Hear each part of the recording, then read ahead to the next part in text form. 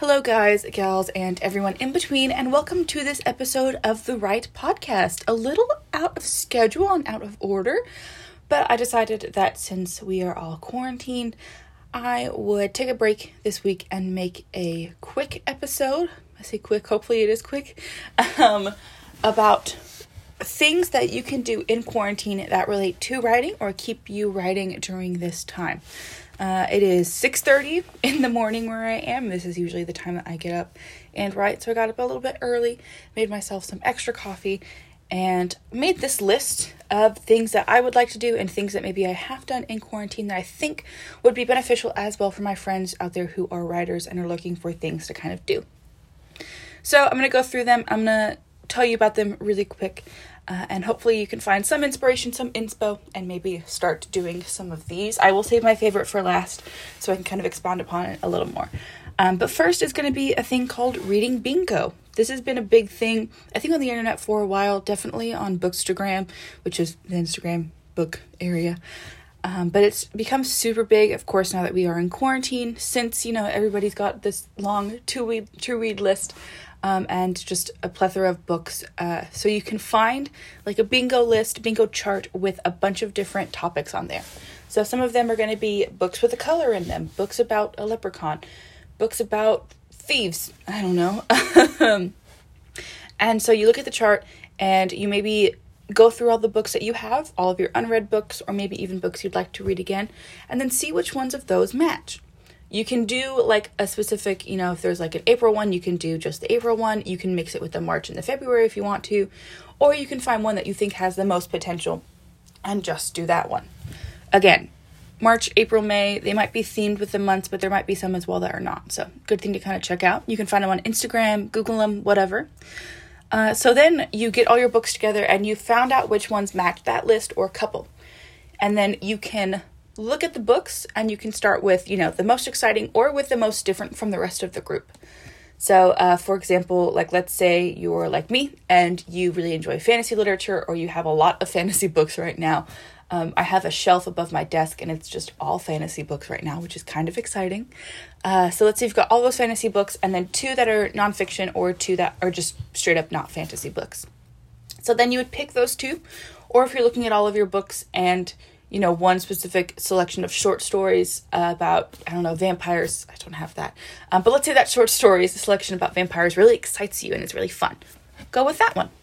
So that's just a way to kind of keep you reading, keep trying new books, but also to kind of shake things up, give you more of a motivation, see how many you can cross off in that month. You could also start a reading journal or update your reading journal if you have not started one. So I personally have a reading journal. It's just a little purple notebook that I have. And when I finish a book, I write down the title, the author, the date it was published, where it was set, and how long it took me to read it, as well as a short synopsis of the book, critiques of the book at the bottom, and then if there are any more books by that same author that I might take an interest in, I put them at the bottom as well. This is a great way to keep track of the books you've read over the year, over the month. It's also a great way as a writer to track what was successful and what was not successful in a book. So you can say what you loved, what you didn't love. They could be minor things that you write down. They could be big things about, world building or plotting or characters. So it's a good way to get inspiration, find inspiration, and just kind of get that motivation as a writer. It also gives you a way to track what you've read throughout the year, the semester, the month, and just a way to kind of maybe see what you were reading at certain points in your life, book trends that you went through. You don't have to keep track of books you might be reading for class, especially now that we've all moved into online learning. I imagine a lot of you are starting to read stuff for class. You don't have to keep those in track. Maybe just do personal reads, stuff that you're reading for fun that you are enjoying. So I also am keeping track of my 2020 to read list and reading list in there. I want to read 20 books in 2020. Depending on if you count audiobooks or not, I'm at that, which is great. So that's helping me keep track of that, but also just, again, giving me inspiration as a writer. You can also start journaling as well. So I'm not so great at the journaling portion of this, but I do have a journal. I do use it occasionally.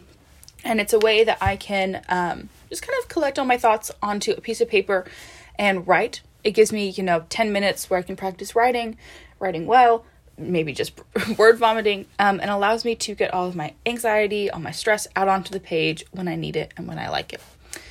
So, you can make lists of things that are stressing you out or things that you enjoy. You can just straight up word vomit onto the page. I've done that quite a bit.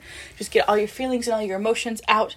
Don't worry about processing them right then or reading them back. It's just nice to think through them sometimes on the paper.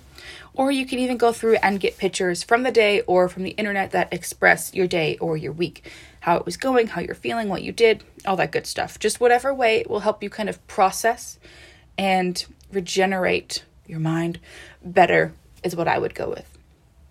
If you're looking to write, you can free write, like I said, just write whatever comes to mind, or you can find prompts on the internet. There's a ton of blogs, a ton of Tumblr posts, tons of Pinterest posts about writing prompts. So self-care writing prompts, reflection writing prompts about work, whatever you'd like to do, you can find prompts there, or you can just do a variety, mix it and match it, kind of do whatever you'd like. You can write every day, once a week, whatever. But journaling has a lot of benefits, a lot of good things. I am not very experienced with journaling. I don't like to process my own emotions or write about my own feelings, so I don't do that. But for people that do journal, they say it's really great, and other writers who journal that I know say it's awesome because it gives them that writing practice, keeps them up on their toes when it comes to writing. Another thing you can do is a book club.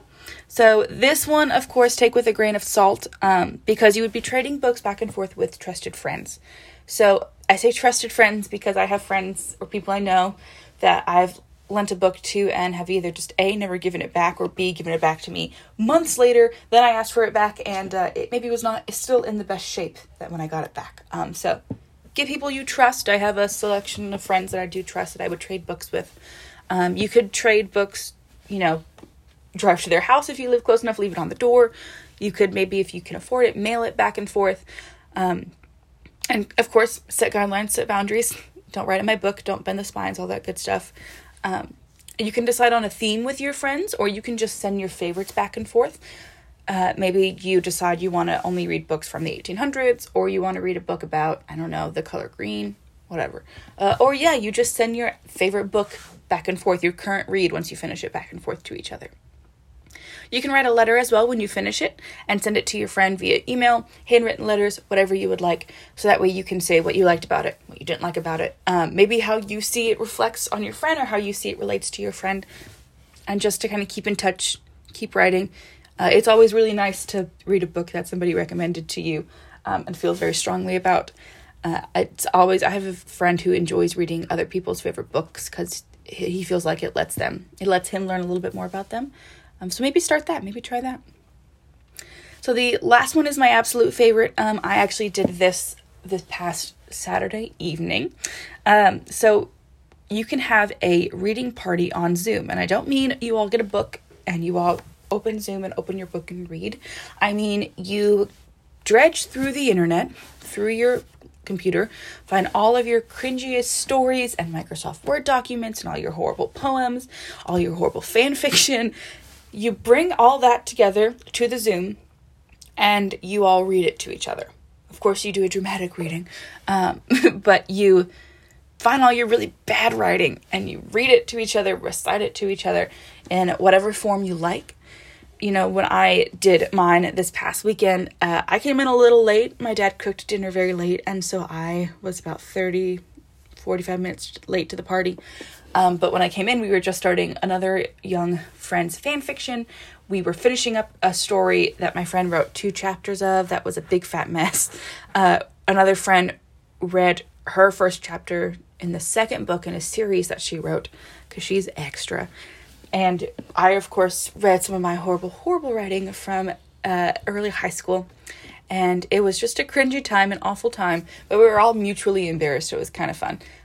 You can make this even more fun. You can make it a drinking game if you want. So every time, in the writing, the character basically says, "I'm not like other girls," you can take a drink.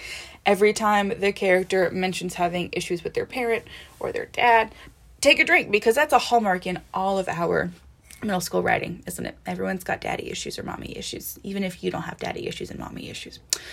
Take a drink, every time there's violence or cursing, or make your own rules. Maybe each person come armed with 2 rules about their own writing, make it a drinking game. You could also make it not as cringy, make it more fun, and you could read your current works to each other. So the thing that you're most excited about, the piece of writing you are currently working on, read it to each other, at least read a section you want some feedback on, and you can each give each other feedback. I, of course, mainly deal with prose. You can also do this with poetry. One of my good friends, Sarah, is actually going to come armed with all of her middle school poetry that she wrote while she was reading Twilight too much. We got a sneak peek of it, and it's very good. It includes pictures that she drew as well, and so I am thrilled to get to read this. So those are just some, I think, 5 ideas about things that you can be doing during quarantine that are kind of writery, that are maybe outside of the realm of writing your play, writing your poem, writing your book. So there are things to do that can keep you in touch with other people. There are things that, give you a break, let you read something new or something different. And just some things that hopefully will offer a reprieve from A, quarantine, B, just the monotony of sitting down and writing. Because I'm in that stage right now. I love writing. Writing's great. But it's a little bit monotonous right now. So hopefully these will give you something new to do, something fun to try. I'm also going to be posting on Instagram this kind of rest of the week. I'm going to post books that I recommend that y'all read for just reading purposes. So I know a lot of people are jumping back into their 2020 reading lists and going through and finding things to read and trying things. So I'm going to post books that I suggest y'all read if y'all are looking for new things to read. So yeah, look out for that. I'll try to split it up into a couple of different sections. I've got 5 or 6 right now. I've got one I really want to post, but I don't have a place to put it, so I might just leave it. If you want any further kind of expounding upon the books, when I first read them, if I've read them a couple times, I found out about them, all that good stuff, let me know. But keep an eye out for that on the Instagram. Also keep an eye out on Spotify for a playlist. I am currently working on a Writing Vox playlist. So things that motivate me when I'm struggling to write and get me in kind of a writery mood. So if you have any suggestions for that, any songs that you like to listen to while you create, while you write, let me know. I can give those a listen, add them to the playlist. But that is pretty much it for this aside. I'm going to call these asides. An aside is a thing in a play where the character steps aside or turns aside and gives the audience a little exposition that they otherwise would not get in the dialogue. So I feel like that's what these are. So I'm going to call these aside. But that is it for the first aside of the Right Podcast. Thank you guys so much for joining me. I hope this wasn't too rambly. It seems like it was pretty expedited, which is really good, especially for me. I talk a lot. So yay, congratulations. We made it through it somehow at 6:40 in the morning. So again, thank you guys so much for joining me. I really appreciate it. I hope y'all are doing well and faring up good in this quarantine. Wish y'all all the best, all the happiness in the world. Good luck working from home. Make yourself a nice hot cup of coffee today, nice hot cup of tea, whatever it is. You deserve it. Bye, y'all.